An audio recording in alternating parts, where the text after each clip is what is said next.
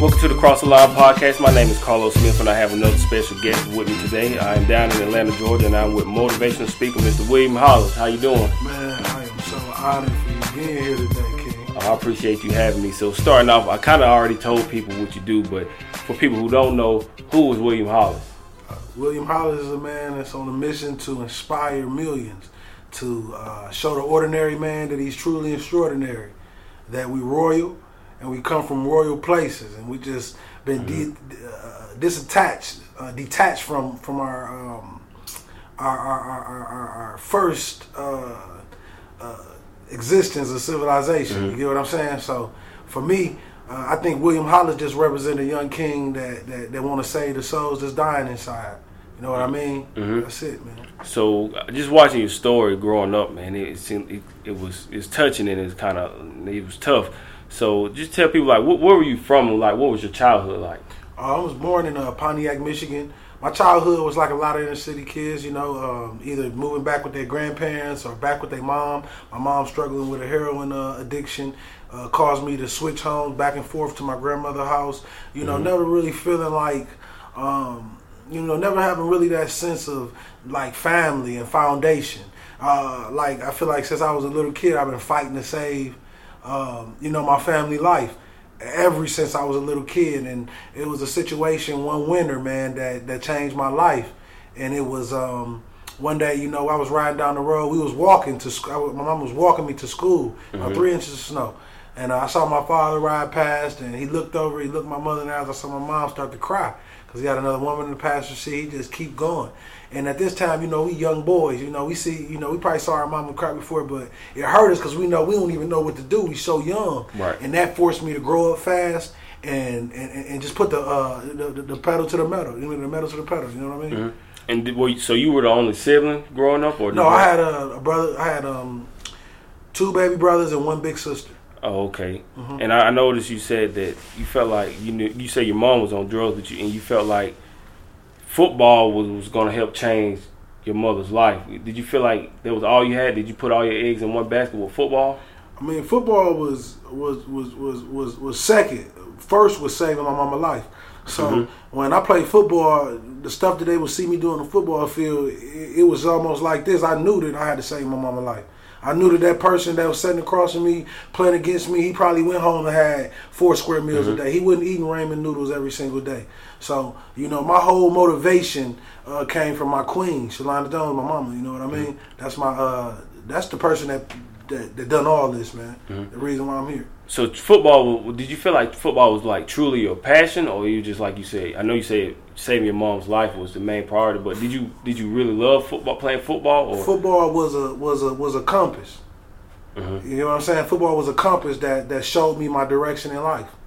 You get what I'm saying? It was fun. It was nice.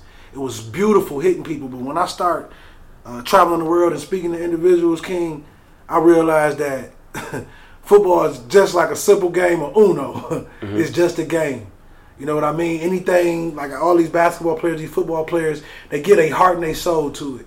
And the truth is, I don't blame them because it's fun. And it gives you a sense of brotherhood. But what I tell them is, it's a lot of players, older individuals, after they get out of college, they think they're going to the NFL, they think they're going to the NBA, and then they find out that it's harder than what it looks like. Right. You know what I mean? And what they got to realize is that football, that basketball, it don't have a heartbeat. Anything that can't love you back, you can never really truly be in love with it. You get what I'm saying? It's just like a relationship. If that queen don't love you back, man, it's like, you punching against a concrete wall. Absolutely. You know what I mean? So how far did you actually go with football? Did you make it to college or No, I made it to a camp. Then I went over to Toronto. End up, making it to a tryout. Getting into the tryout, finding out that, I had my vertebrae was literally cracked. You know what I mean? So I worked through Arena League to get to that opportunity to play the professional level, and all of a sudden it stopped completely. I couldn't touch the field ever again. Literally, dog, I didn't know what to like. It was my entire life, dog. Like I didn't know. I didn't have a backup player. Anybody who went to school with me knew Will was all about football. But I had no backup plan, man. And I tell everybody, you can look at me and feel that I'm one of the best speakers in the world, or I'm this and I'm that. I am an ordinary king that spoke his life into existence. You know what I mean? So that moment when it was time to like let football go for good, like what was that feeling like then? I mean, when I finally decided to let football go, it really gave me my life back. You know what I'm saying? My whole life, I told you, go back to my mother, I was fighting to save her. I never was doing anything for me. So for the first time, God left me with the ability to do everything to focus on me and my babies, you know what I mean? My family. And, you know, coming up, I was struggling, man. I was lost. My mama was gone. My daddy was in the penitentiary. You know, I never really learned how to be a father. Loving and affection was something that I wasn't really the norm to. You know what I mean? There was a lot of things wrong with me, man, mentally growing up the way I grew up. But it really just boiled down to...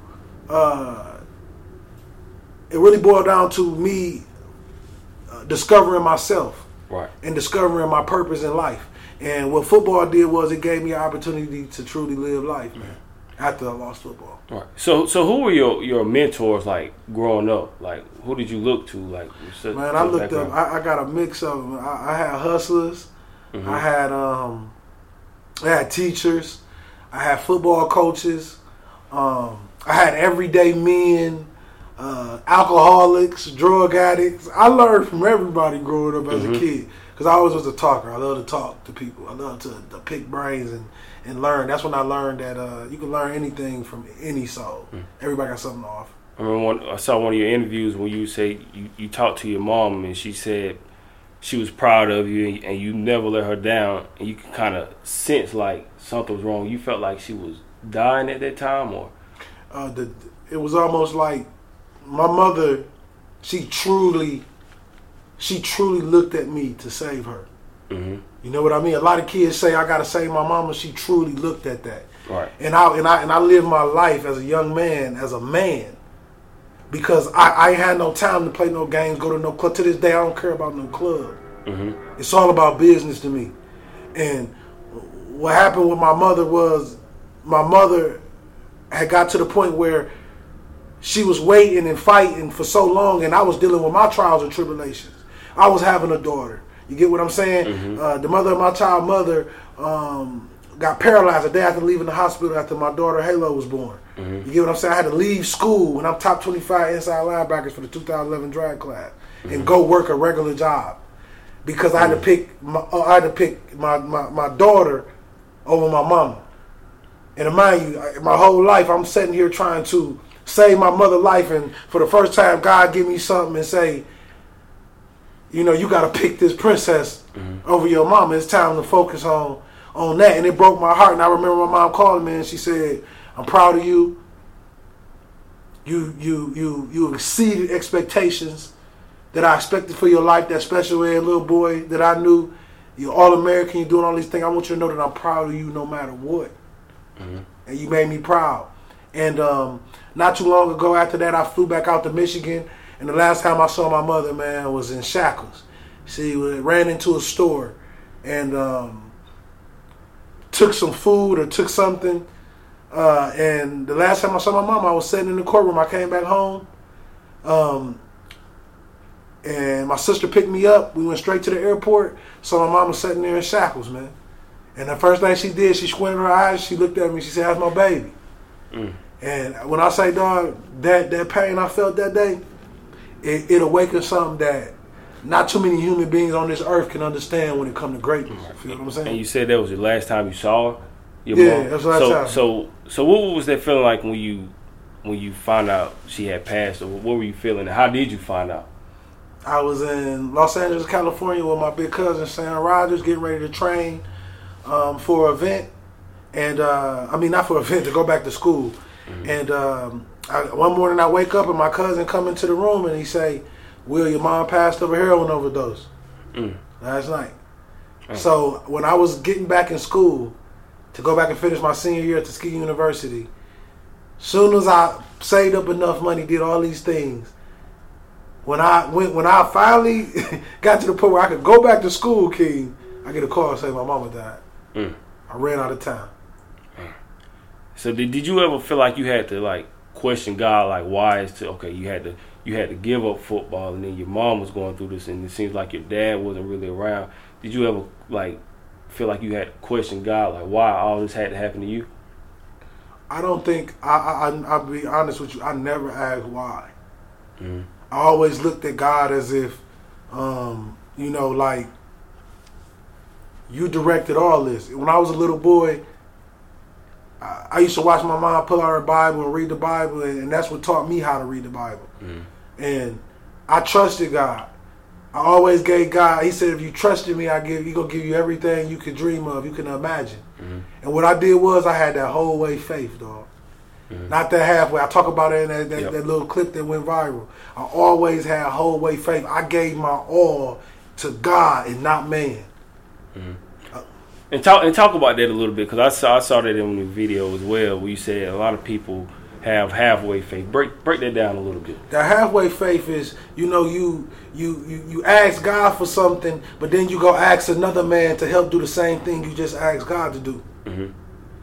That whole way faith is you ask God and you sit still. You be quiet. Mm-hmm. You don't move and you trust He's going to deliver. Mm-hmm. Everything they see from this career, from me sitting here right now on your podcast, King.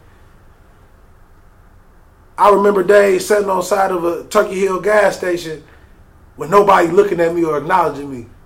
That's why when brothers like you or anybody come to me and say, I want to do this project, I want to do this interview, I'm always honored. Mm-hmm.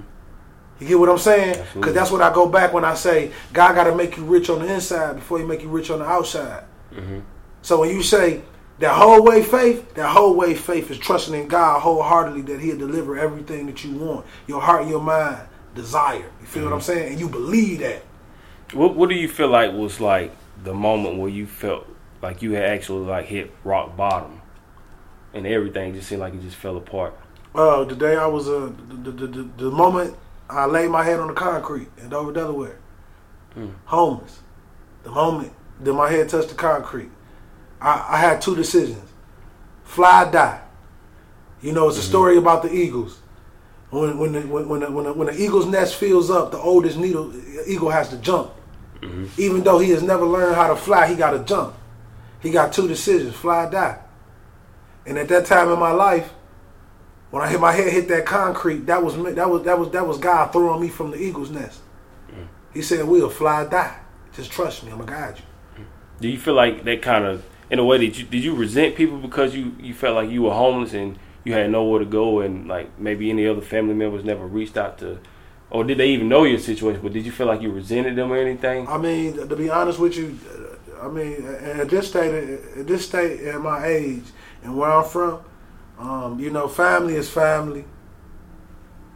But this day and age, family is not really the same as it used to be back in the day.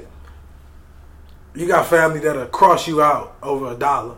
Mm-hmm. They'll sell some of your most prized secrets or possessions for $1.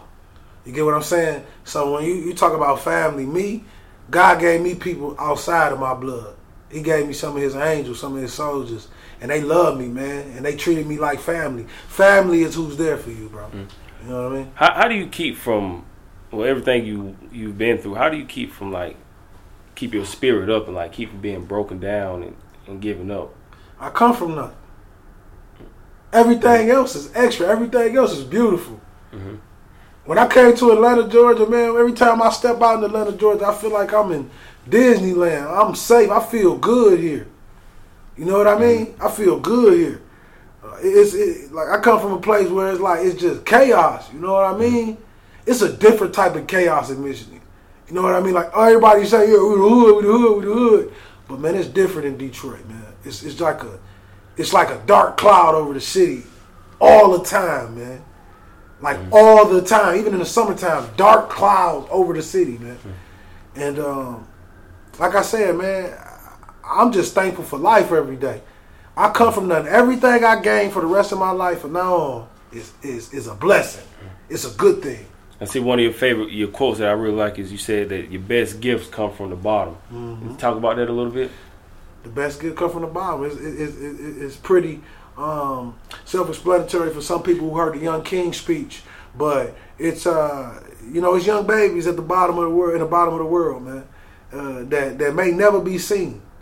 You know what I mean? May never ever get discovered because they don't know that they're the best gift. Mm-hmm. Just because you placed at the bottom don't mean that you don't belong to the top. So when I tell people, when you look at some of the greatest people, Oprah, Maya Angelou, Miles Davis, some of the greatest of all time, they come from the bottom, man. They come from nothing. Because if you don't feel the burn of the bottom, if you don't feel that pain of having nothing, God won't give you greatness. Mm-hmm. You gotta feel that. You know what I mean? Mm-hmm. You gotta feel that. I tell people all the time, who's greater? The man that stands on top of the world with $1 million or the man that stands on top of the world with nothing but his gift? Who greater? Nothing but his gift. So talk about, you're saying laying your head on the concrete and everything. And I remember you also said at one point you thought about taking your life. You had the gun ready, and then all of a sudden you went and spoke to a school. How did the public speaking thing actually, all of that come together? Man, I was down in Reading, living in a hotel, practically homeless, living off the football. I coached the football team down there. We in the hotel, man. I'm having suicidal thoughts, not knowing where my life going, man. I can't play football, watching it every day. That's hard. Coaching it, it's cool, but I'm still the same age as every player in the locker room. Mm-hmm. And it was very stressful, man. But one day, man, I just had my mental depression just took over me, man, and I said I got to do something. And I decided to go over to a school called Reading Intermediate High School and volunteer. King, I volunteered. Within 20 minutes, kids was in tears. 30 minutes walking back to the hotel, man. I get a phone call and they say, "Will, how much you charge to speak?" 4 years later, you see what you see. Made history in Milan. I was the first speaker to ever speak during Milan Fashion Week. Spoke for the Jacksonville Jaguars. Over 100 million views on YouTube. Growing into a YouTube sensation as far as motivation-wise. And the beautiful blessing of it all, though, I did it all, literally, from my iPhone and a voice memo and a pillow in the corner. So you feel like the public speaking is more of your true calling instead of football, or do you feel like you found your true calling yet? I'm doing what my calling is. Mm-hmm. I'm doing it, King. It's self-evident to the world. Mm-hmm. Talk a little bit about the Guns Down Crowns Up tour that you're actually on right now. The Guns Down Crowns Up tour is a tour that I put together. It's free. It's combating mental suicide amongst African American men. Mm-hmm. Also talking about gentrification, and also talking about working for your purpose and not the money. Mm-hmm. Basically, I feel like our generation has lost our souls to the dollar bill. Mm-hmm. And what I got to do is I got to get a lot of these babies to take that exit. And when I talk about exit, I talk about just like when God taking you down that road and you think you can make it to that next exit, go to that gas station, but you run out of gas. With Guns Down, Crowns Up, I'm trying to make you take that exit now, young king, because in your life, it's going to be murder or the penitentiary. So my mission is to basically talking to these kids, speaking to these kids. I live that life. I used to take trips to Las Vegas with my father to drop off heroin and dog food and all these crazy things. Mm-hmm. You get what I'm saying? So I come from that. But I also know it's a different path. And that same education that you got in the streets, you can apply to a legitimate business and save your family life and create generational wealth for yourself. And something else you said, I had it in my notes, you saying to work for your purpose and not the money. A lot of times today, we get caught up in just working and settling at a job because it pays the bills and we get caught up in it. But what do you tell people who are afraid to step out and go after their dreams, but instead they just stay at a job? What do you try to tell those people? I tell people just like this. It's a lot of bitter exes out here, and it sounds crazy when I say that. I say bitter exes because I look at your dream as your girlfriend or your boyfriend. As a man, if you stop loving your girl, she's gonna look for it somewhere else. That's the same thing with your dream. Once you neglect your dream, you don't give your dream no love. If you don't cater to it, if you don't show it that you appreciate it every day, she gonna leave you. You gotta watch another man walk with the love of your life for the rest of your life. So I know a lot of times, I constantly say about going after my dreams and everything. I had to just, bet on myself and invest in myself. And it's sometimes it's hard for people to do, and they feel like they don't have the support or the people behind them to push them in the right direction. What do you feel like is the biggest issue starting off in our community, in the black community, what is the biggest issue for our people? Poverty. Mm-hmm. Poverty. Everything you see going on in America right now is poverty. The reason why people get up and sell dope, poverty. The reason why people go into cars and break into them, poverty. The reason why people rob banks, poverty. Mm-hmm. People ask me all the time, Will, why are these kings out here going to jail, murdering, doing all this stuff? Why they doing that? Because they trying to live for a moment. They were born in hell, and they want to make $1 any way they can to just live for a moment because they know they're going to die young. Mm-hmm. The life they live in, they know they're going to die young. What got you to the point to where you love to call people the kings and queens that they are, which I absolutely love it. And I call my son king and my daughter princess, and they're gonna grow up to be queens. But what got you to the point where you believe in just calling everybody kings and queens? The first depiction I ever got was from the Remember the Times video for Michael Jackson and Eddie Murphy. Used to be my favorite video. Me and my brothers used to dance to it every time it came on BET. And I always loved the way it looked, royalty. And as I grew up into a man, I did more research on royalty. And when I lost my mother, I realized this about all kings: before a man becomes a king, he must first take a loss. You can't become a king until you take a loss. Mm-hmm. And when the God took my mother away from me, he gave me the throne. He gave me my crown. I put king on my head, and I vowed for the rest of my life, I'm going to make sure these men in this world that feel like ordinary nothing, I'm going to make sure they feel like royalty and know that they kings and know that they valuable and they special. Is it easy for you to forgive people nowadays with everything that you've gone through? Do you feel like you're at a point now where you're able to like forgive people or anybody that you felt like may have did you wrong in the past? It's to go back to God. Forgive them. Though they know what they do. And I love your saying when you say that we didn't come this far to come this far. Break that quote down for me. I didn't come this far I didn't come this far from Pontiac, Michigan. I didn't come this far from sleeping outside in the tourist last year in the snow. I ain't come this far to bury my 37-year-old mama to a heroin overdose. I ain't come this far to missing all them years with my daughters because I was homeless and dealing with mental depression. Mm-hmm. I ain't come this far to only be here.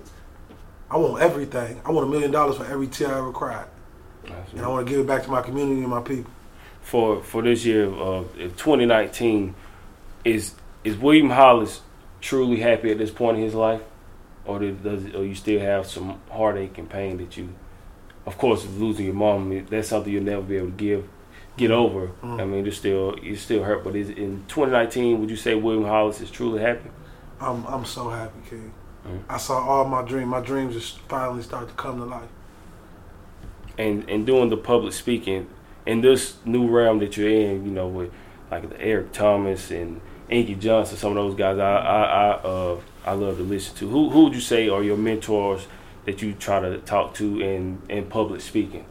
God. Mm-hmm. Anybody else? Or do you even look at other motivational speakers, or you try not to pay attention to them because you don't want to kind of get some things from them, bits and pieces from them? God. That's the only one. God. That's who. That all my knowledge that I speak on come from the Bible. That's my life coach. That's my 10X book. Mm-hmm. Yeah. What other? Just a few more questions, and then we'll get ready to wrap it up. What other projects are you working on? I know when I reached out, your team said you were working on a Netflix, something for Netflix. Yeah. But what other? Talk about that project and some other things that you're working on. Well, I'm trying to work on to finish my documentary for my Netflix series. I don't want to tell the name of it because it's live at the moment. Mm-hmm. But it's coming in the near future. It's going to be amazing. Very inspirational. I'm also working on something with Alabama defensive tackle Quentin Williams. Maybe doing some things with him and ESPN. Also got an event in New York with some of the top marketers and social network influencers in the world called the Breakthrough Event. It's also that will be that link will be on top of my Instagram page if anybody sees this and want to make it to New York March 3rd. Man, that's about it, man. Everything is coming. It's coming as it go. I got a lot of things in the works, negotiating in the top of the year. Mm-hmm. But I am in the journey, King. Mm-hmm. I am in the journey. You're catching me at the top flight moment when you take off. You know what I mean? in the process. Just a few more questions. I know, while we're talking about you, some of the things you're working on, would you ever consider a possibility of maybe getting back into football, like whether as a coach or in that realm, or is that done for you? Like, I mean, one day I possibly want to coach. I always wanted to really coach high school kids one day. That's something that's a passion of mine. Young boys, young kings, and just helping them navigate through life, man, and just give them love and some guidance. You know what I mean? So that's something I want to do in the future. You know, I don't know what God got planned for me as far as my speaking career and what I'm gonna do there, but I'm just gonna come as it go and make it to all the football schools in America. You know what I mean? All the high schools, all the colleges, and just pour into them as much as I can. Just do what God asked me to do, man. If you could go back and do something differently from whatever time period, what do you think you could, if you had to look back and do something different, what would it be? Because like you say, you felt like at one point in time you had to choose your daughter over your mom or anything. What would you say you would go back and do differently? I would go back and I would treat queens better as a young athlete when I was a younger football player. Because I realize how important the queen is now. You know what I mean? Only in the womb of a woman can a man breathe in the water. You feel what I'm saying? That's how powerful the queen is. And for me, man, I go back and try to be forgiving for the black queens that I hurt, the black kids that may have probably felt used or felt any pain from me. That would be the number one thing. I will forgive. I will apologize to every queen I ever hurt. You think that some stuff, so a lot of people say karma is real, and like some of the things that happen to you because some of the wrongdoing that you've done. Do you feel like